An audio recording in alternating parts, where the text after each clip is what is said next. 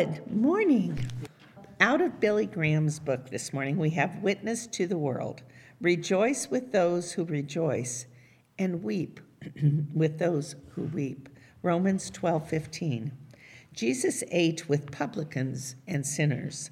Nearly everyone he associated with was an outcast. But his relationship with them was not social. It was purely redemptive. We must not get our worlds mixed up at this point. God meant that we are not to mingle with the world and be polluted by the world, but we are to be witnesses to the world. We are to weep with those who weep. We are to suffer with those who suffer, and to identify ourselves with the poor, the sick, and the needy in mind, body, and spirit. How else can we reach them for Christ? We are to love those who are involved in the world without being contaminated by the world or influenced or swayed by them. We achieve this distinction only by a close walk with Christ. Like him, we are to be in the world, but not of the world. It is good for a ship to be in the sea, but bad when the sea gets in the ship. The hope for today: we are not to avoid the world. We are to engage it with a godly purpose. We are to set ourselves to share the salvation message of Christ and proclaim freedom to the captive, to meet them in their captivity. Well, Heavenly Father, we do praise and thank you. We thank you, Lord, even for this message, to equip us to everywhere we go, in each situation, that we become those who carry the truth of the gospel to everyone we meet, young and old, that we might see them become strong and committed to Jesus Christ, that they may eternally be situated with him rather than apart from him. We praise you and thank you for this time, and we ask you to bless us now. In Jesus' name, amen.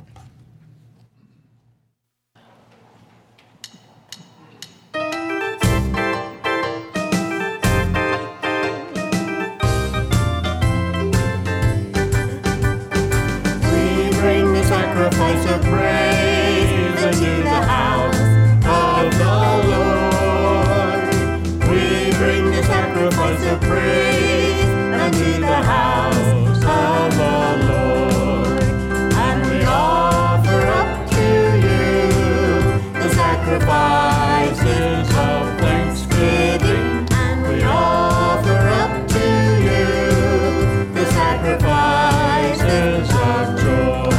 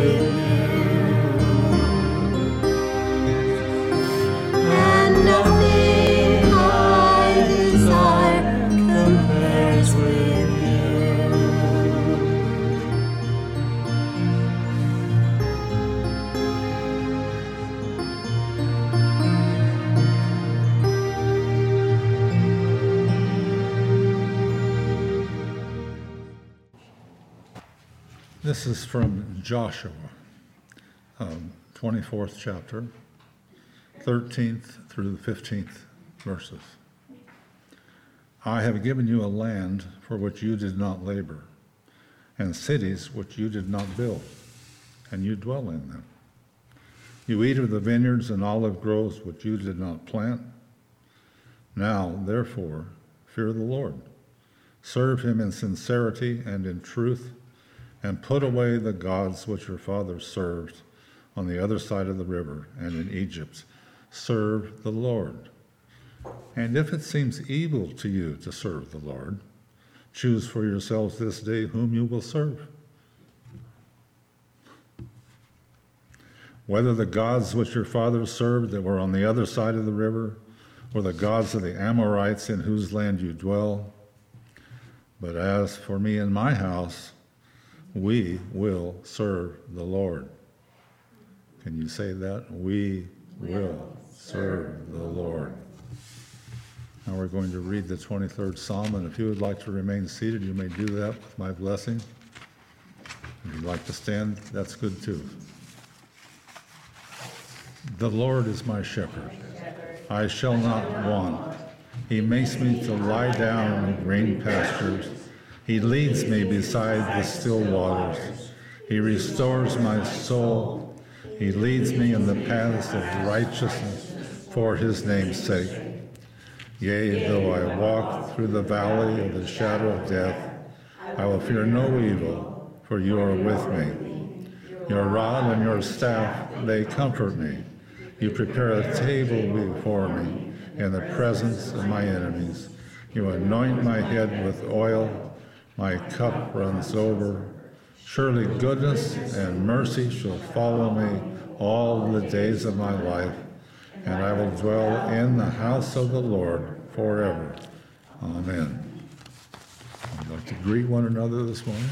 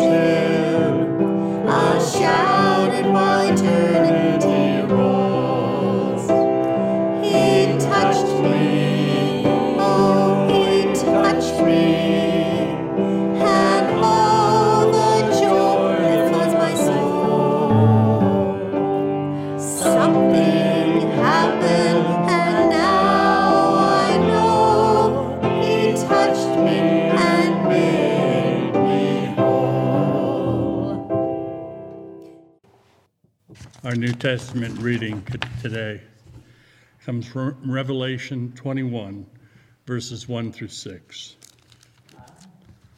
Then I saw a new heaven and a new earth, for the old heaven and the old earth had disappeared, and the sea was also gone. And I saw the holy city, the new Jerusalem, coming down from God out of heaven like a bride beautifully dressed for her husband.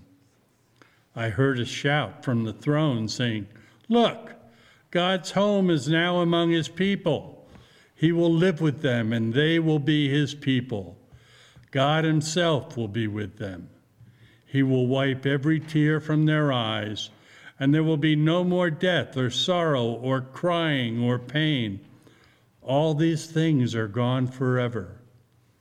And the one sitting on the throne said, "Look, I am making everything new." And then he said to me, "Write this down, for what I tell you is trustworthy and true." And he also said, "It is finished. I am the Alpha and the Omega, the beginning and the end. To all who are thirsty, I will give freely from the springs of the water of life."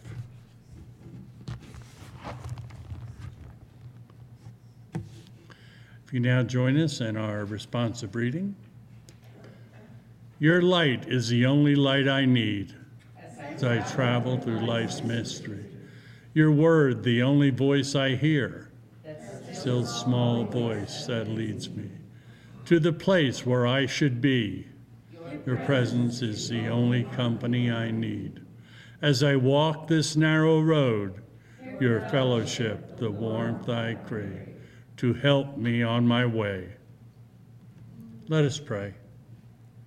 Heavenly Father, you created the universe. You put everything in place and in motion. Lord, and you had a reason for each thing. And for us, the reasons are hard to fathom why you love us so. We can be faithful, or we can be very unfaithful. But Lord, you gave us your Son to forgive us of our sins. The perfect gift, the perfect Lamb. But then, Lord, amongst other things, you've entrusted things to us, but you call us to give back, to share those gifts that you have blessed us with. So, Lord, we ask you to guide us in the use of these gifts, that they may further your kingdom. This we ask in Jesus' name. Amen. You're in rise for the doxology.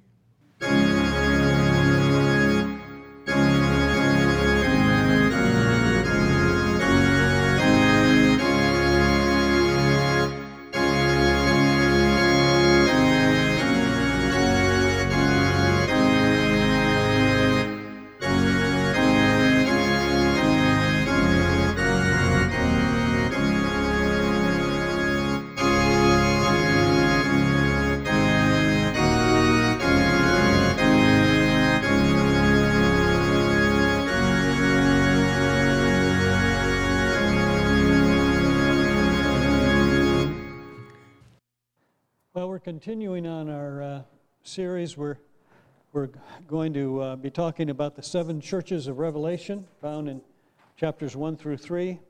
But we're going to trying to give the background of that in Revelation chapter 1. So we'll continue. We did verses 1 through 8 last week, and we'll do 9 through 20 through the end of the chapter this week.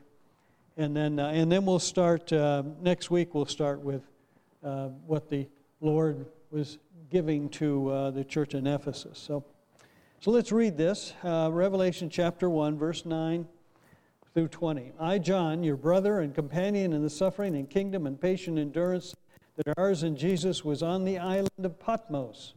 Remember, that's that's a Greek island now, pretty much off of Turkey, because of the Word of God and the testimony of Jesus. On the Lord's Day, that's on that Sunday, I was in the Spirit, and I heard behind me a loud voice like a trumpet, which said, "Write on a scroll what you see and send it to the 7 churches."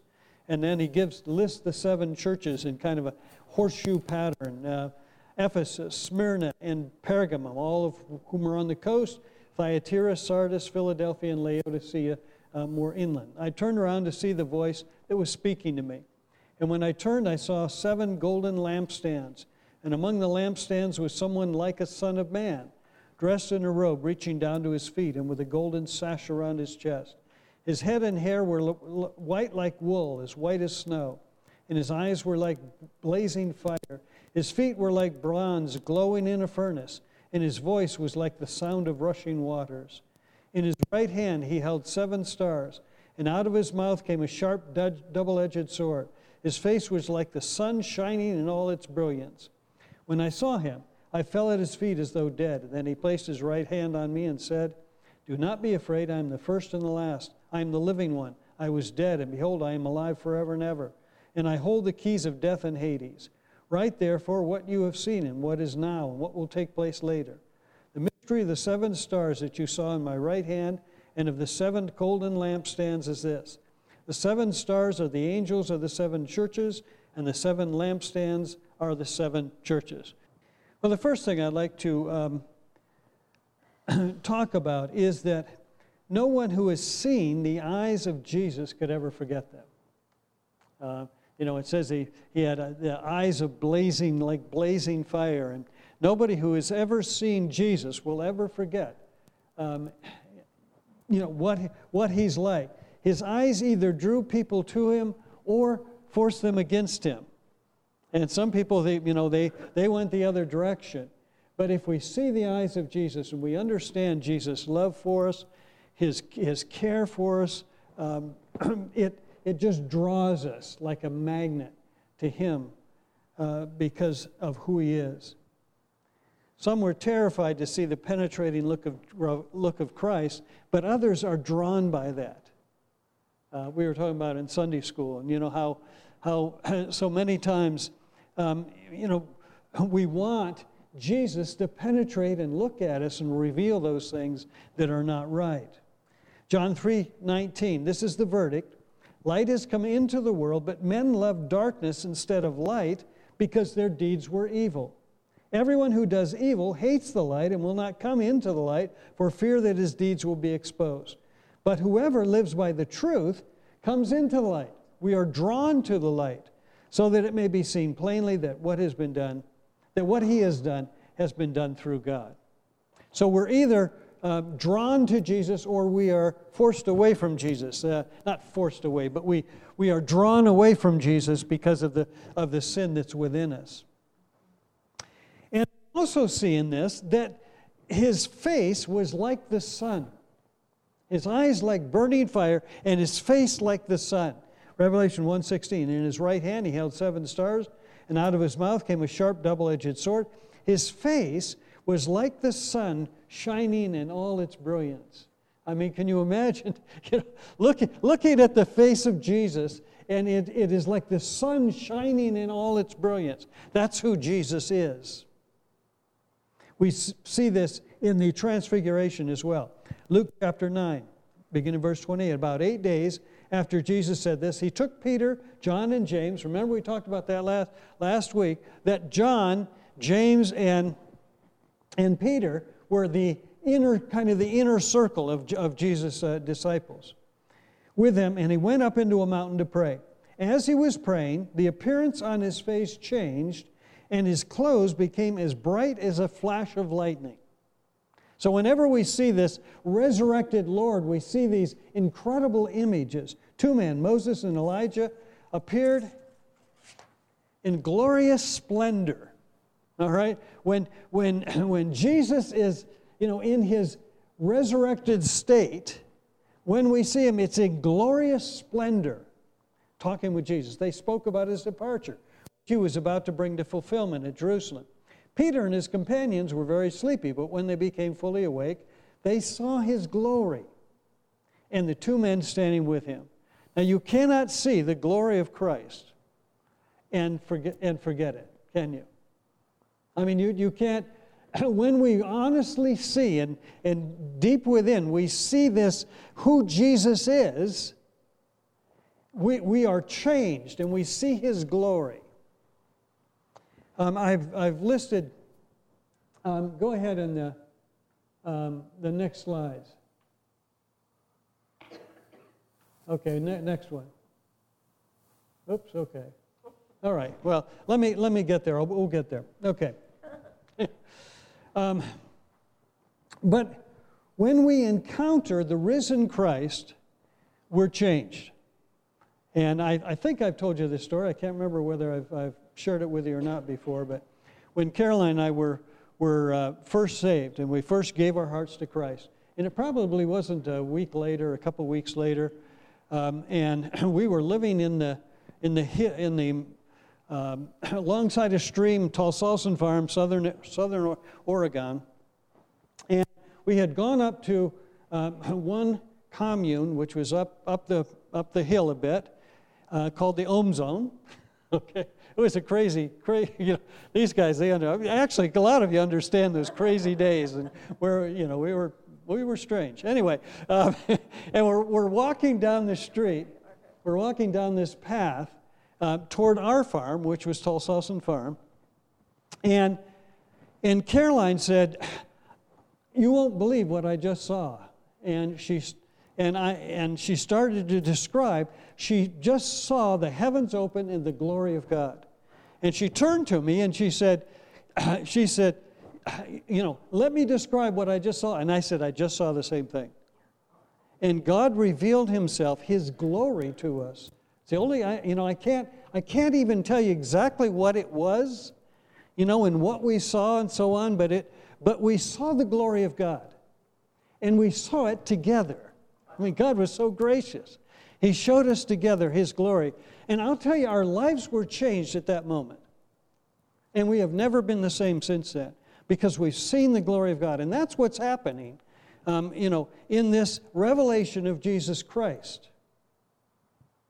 And it says he was like a son of man, Daniel 7:13. In my vision at night I looked, and there before me was one like a son of man, coming with the clouds of heaven. He approached, and I love this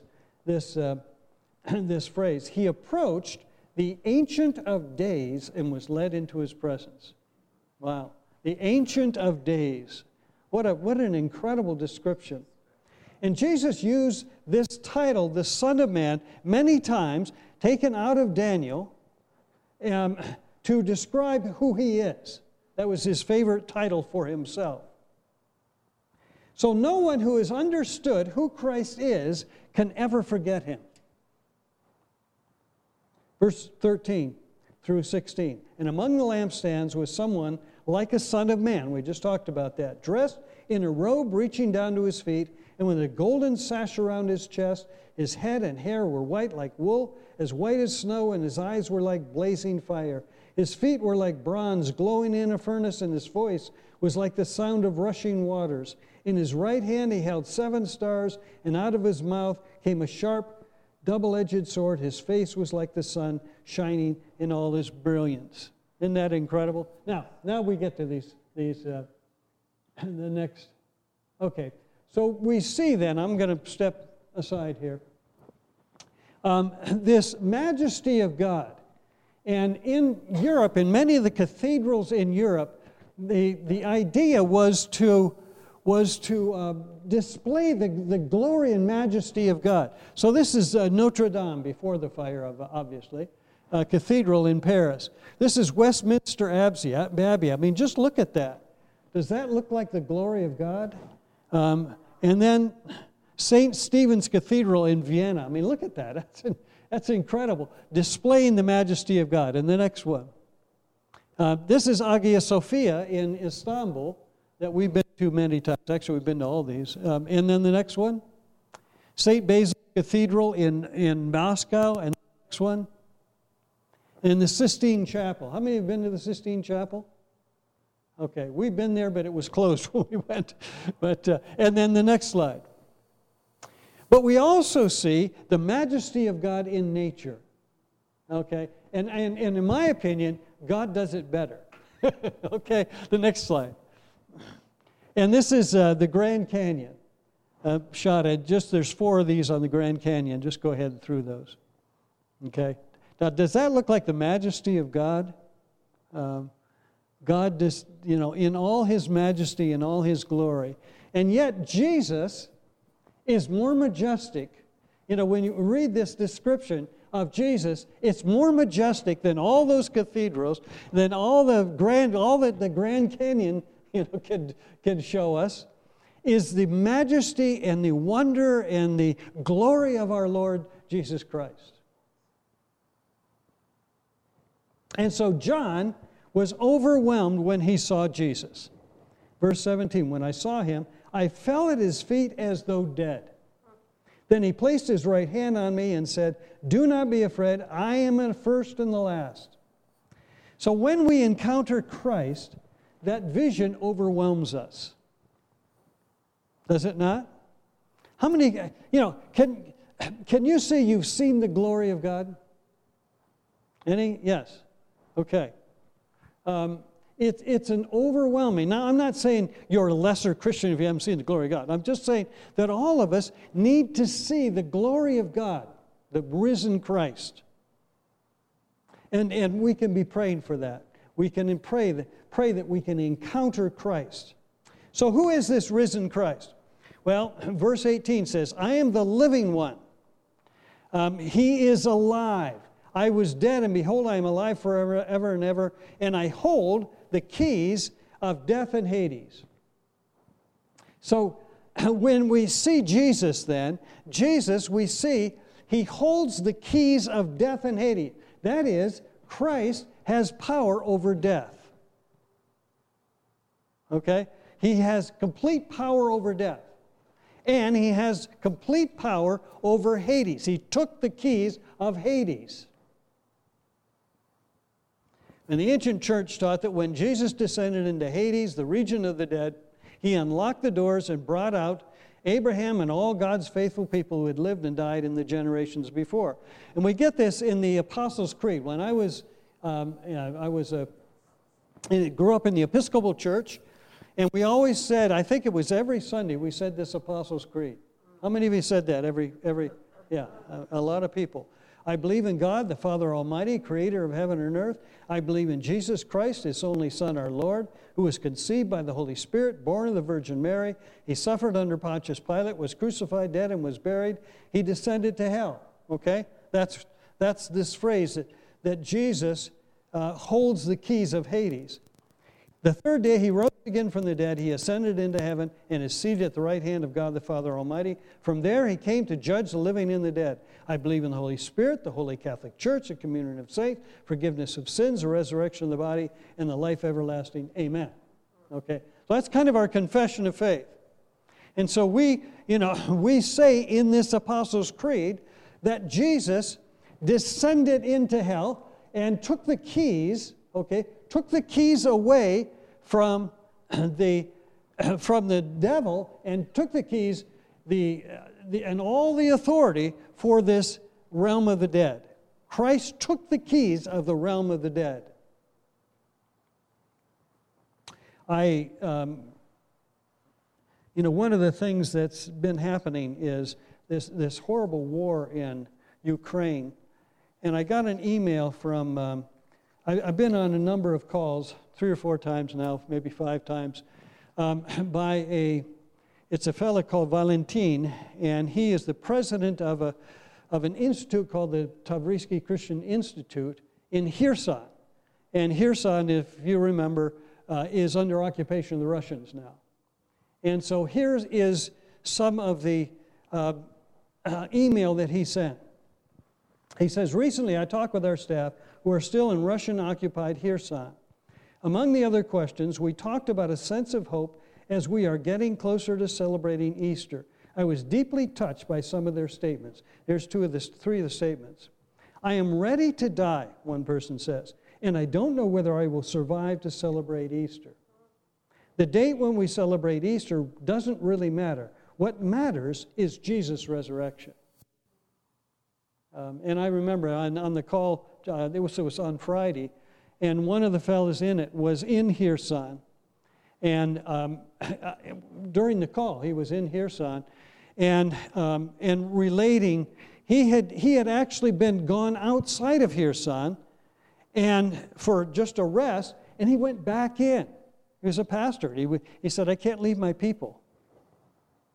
Another one said, "Easter to me is peace in my heart. We are ready to see the worst, but we hope for the better." Another one, that's just those 2.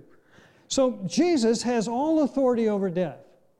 And these people are realizing that Jesus holds all the power of life and death and Hades and whatever comes. 2 Timothy 1:9, "This grace was given us in Christ Jesus before the beginning of time. But it has now been revealed through the appearing of our Savior, Christ Jesus, who has destroyed death. Christ destroyed death. He obliterated it and has brought life and immortality to light through the gospel. So Jesus has all power over life and death. He holds the keys of death and Hades. One commentator says this: to the risen Lord has been given power over death as the last enemy of man.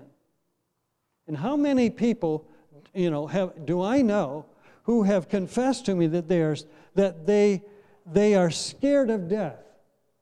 But we as Christians, we do not need to fear death. Isn't that incredible? We do not need to fear death. And he goes on to say, in the realm of the dead into which all men will pass. Again, this is an assertion of authority such as God alone possesses. Death and the grave, therefore, hold no terror for God's people.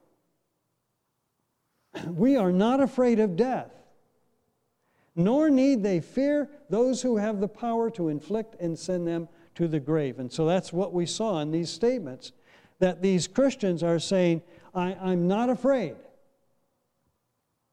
Job 19:25, I know that my Redeemer lives, and in the end, he will stand upon the earth. Acts, and I love this one, Acts 3:15. You killed the author of life. I've talked about this before, but it always hit me, that you can't kill the one who brought life to life. The one who is the author of life, the one in whom all life exists, you cannot kill. Romans 14:9. For this very reason Christ died and returned to life, so that he might be the Lord of both the dead and the living. So Jesus is revealed then in this scripture as a prophet, as a priest, and a king. Okay? And Exodus 28, verse 4. These are the garments they are to make: a breastpiece, an ephod, a robe, a woven tunic, and turban and a sash. They are to make these sacred garments for your brother Aaron and his sons, so they may serve me as priests. So when Jesus is shown as having a long robe, it's the long robe of the high priest. And Jesus became our high priest. Now, a priest is somebody who represents us to God. Okay? He is one who brings us into the throne of God. In Hebrews chapter 7. Now there have been many of those priests since death prevented them from continuing office. But because Jesus lives forever, he has a permanent priesthood. So Jesus became then a permanent high priest. Therefore, he is able to save completely those who come to God through him, because he always lives to intercede for them. So as a high priest then, Jesus intercedes for us with the Father.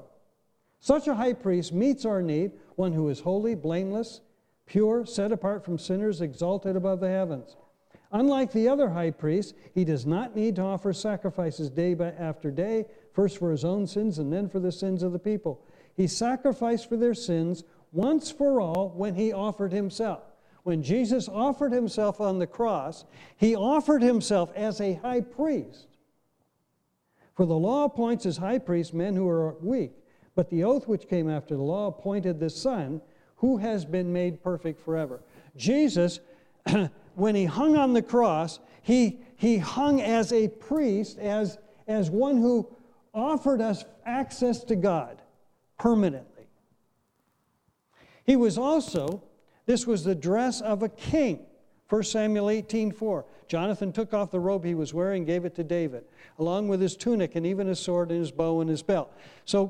So the king would wear a long robe as well.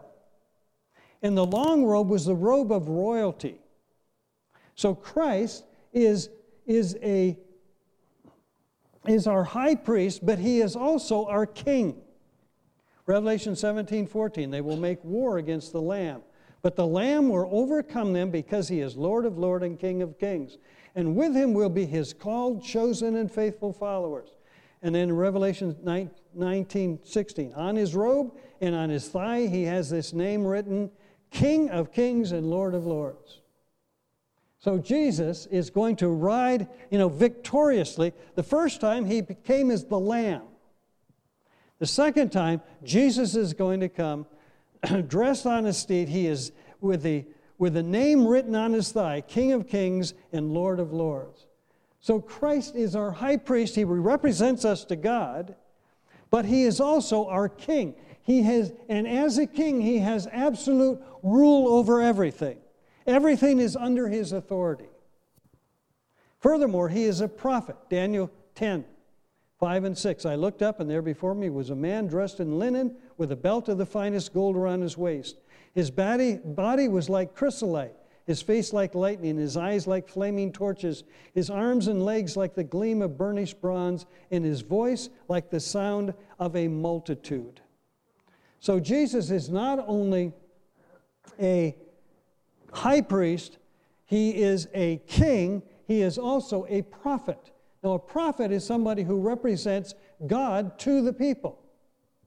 He takes the message that God gives and presents it to the people. And one commentator said this: we see that by the very dress of the risen Lord, he is showing him to us in his threefold eternal office of prophet, priest, and king. The one who brings the truth of God, the one who enables others to enter into the presence of God, the one to whom God has given the power and the dominion and the throne forever. That's our Jesus, isn't it? That's our Jesus. That's our Jesus. So as a prophet, Christ proclaimed truth as the faithful witness of God. As priest, he lives to make intercession for us. As king, he is triumphant over every power and authority. He is gloriously above all things. That's our Jesus.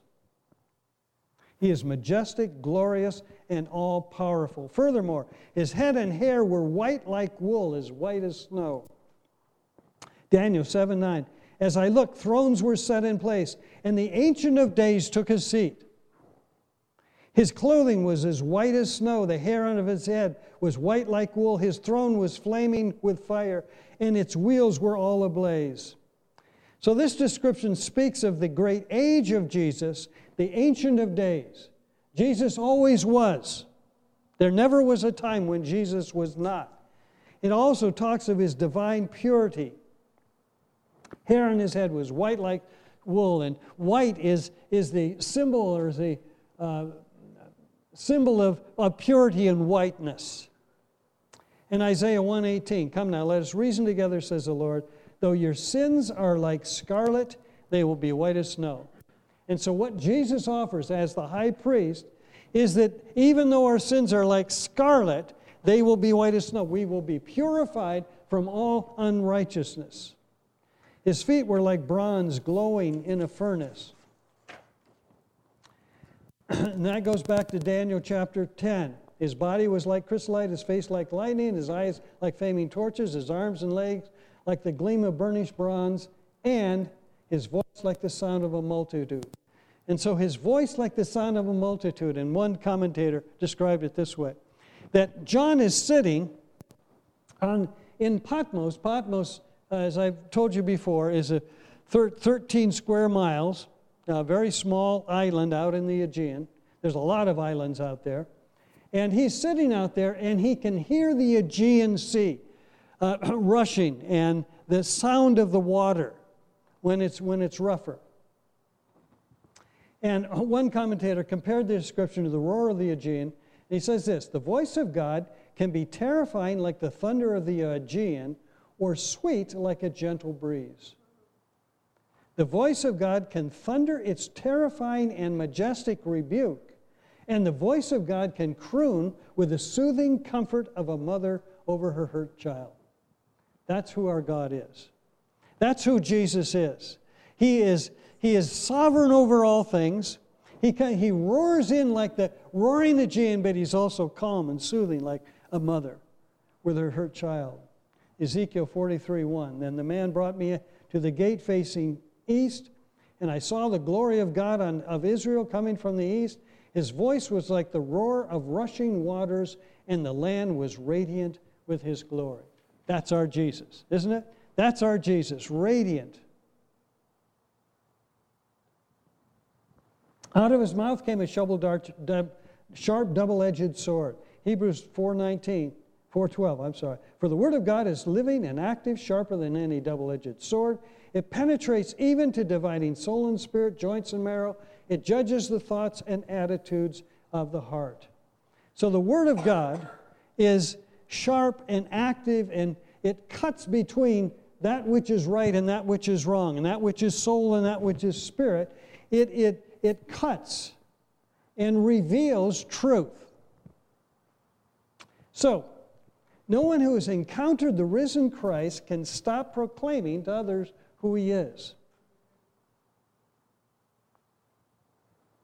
Revelation 1:9, I, John, your brother and companion. And this is the first verse that introduces this whole passage. And it says this, I, John, your brother and companion in the suffering, kingdom, and patient endurance that are ours in Jesus, was on the island of Patmos, now listen to this, because of the word of God and the testimony of Jesus.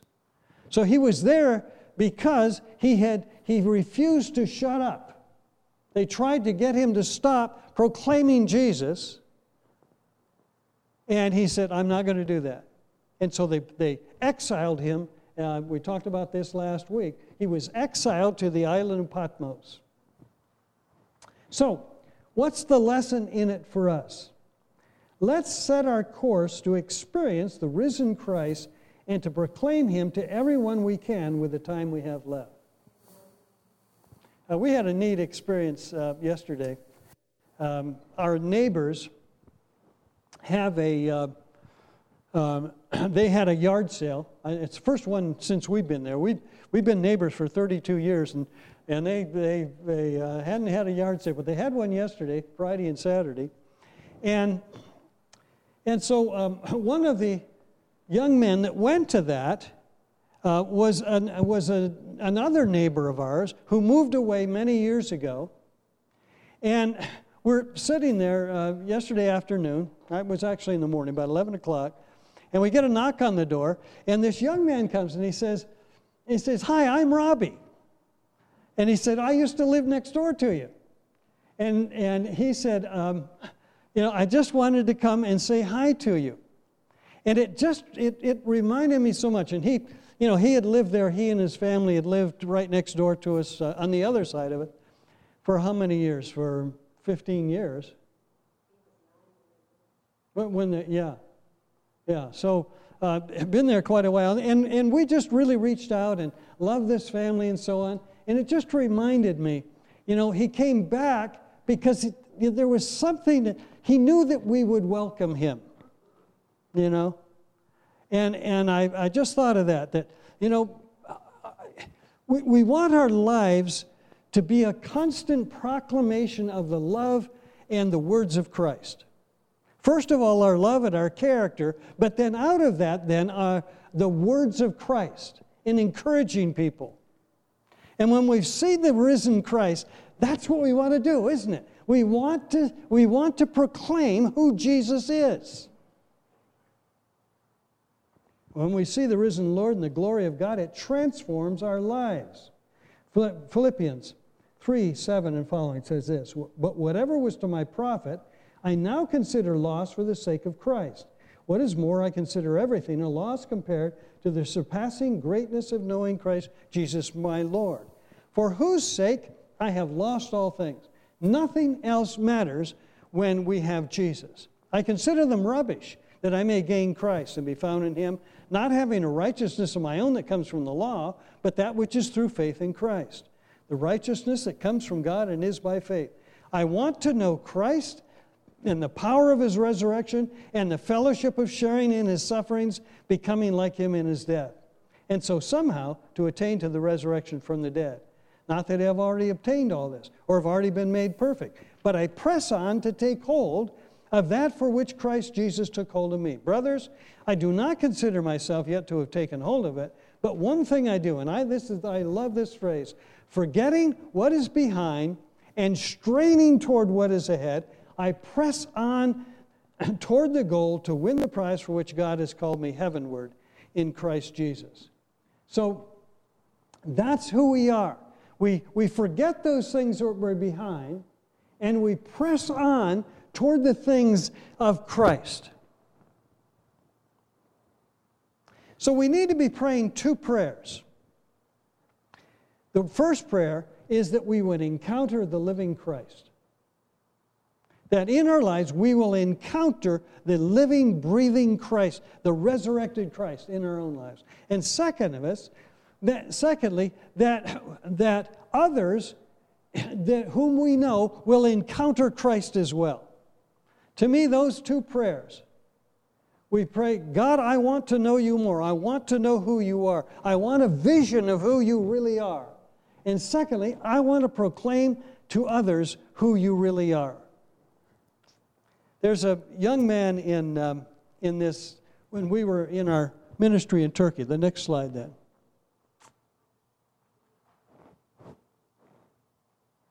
There we go.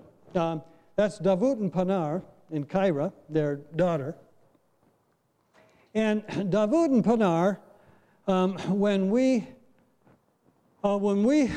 first got involved in ministry in Turkey, we adopted actually Bergam, or the old Pergamum in the New Testament, and then Dikili and Ivalik, three little towns.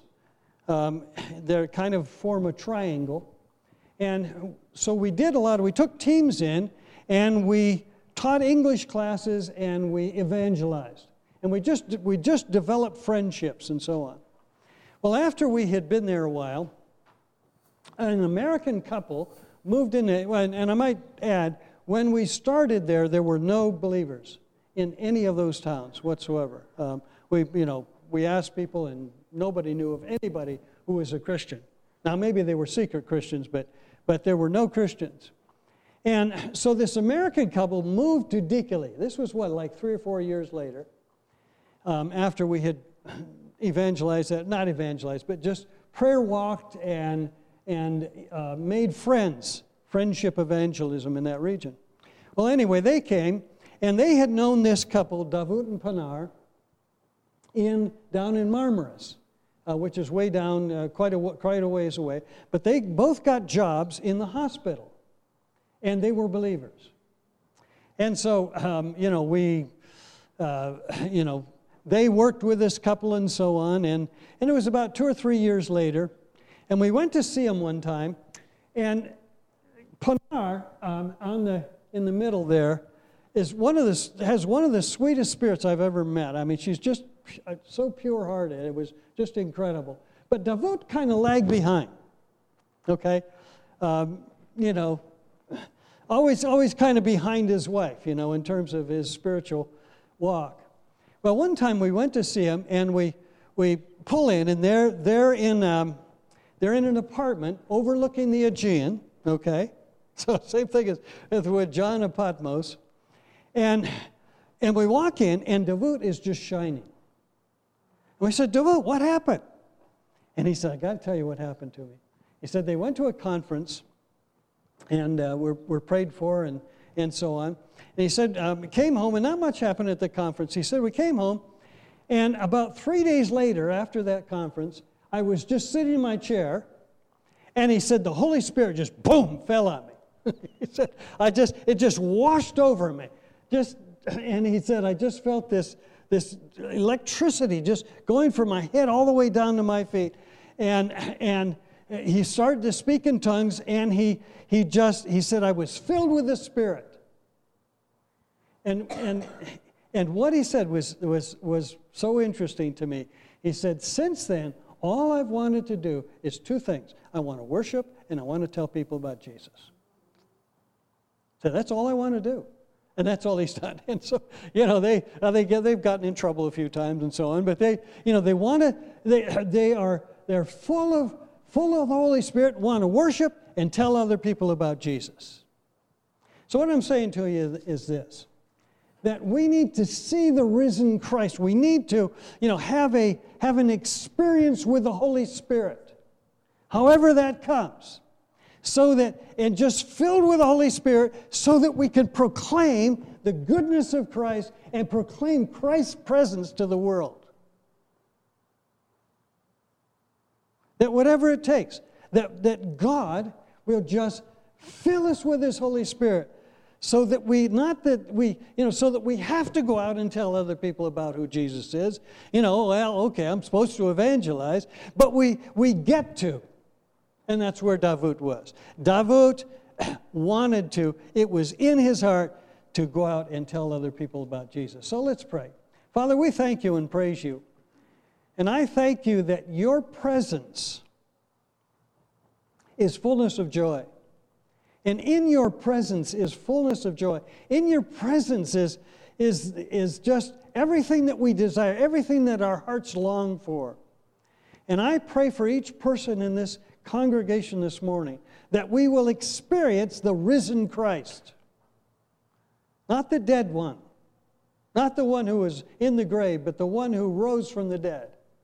That we will experience the living Christ in our lives. We will experience the Holy Spirit in our life. And fill us, Lord, to overflowing so that our desire is to share the goodness of God with whomever we come across. And we thank you and we praise you for your goodness, for your love, and especially for what you've done for each one of us. Lord, help us to be whom you want us to be. Fill us with your Holy Spirit, we pray in Christ's name. Amen. Sing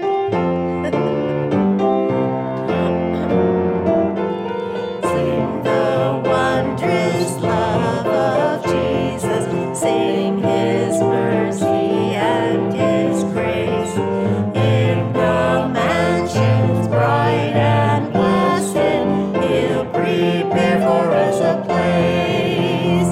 When we all get to heaven, what a day of rejoicing that will be. When we all see Jesus, we'll sing and shout the victory. While we walk the pilgrim's pathway, clouds will overspread the sky. But when traveling days are over, not a shadow, not a sigh.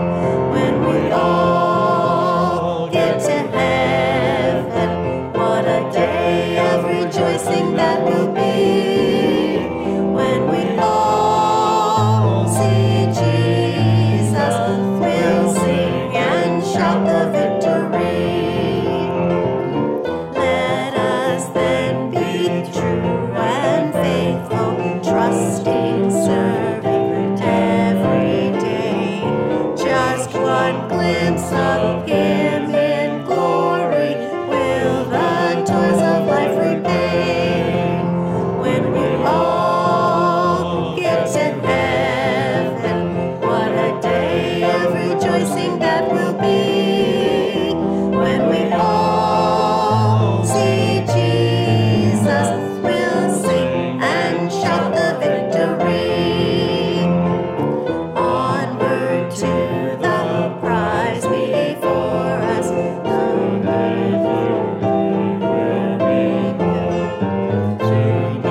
Early gates will open, we shall tread the streets of gold.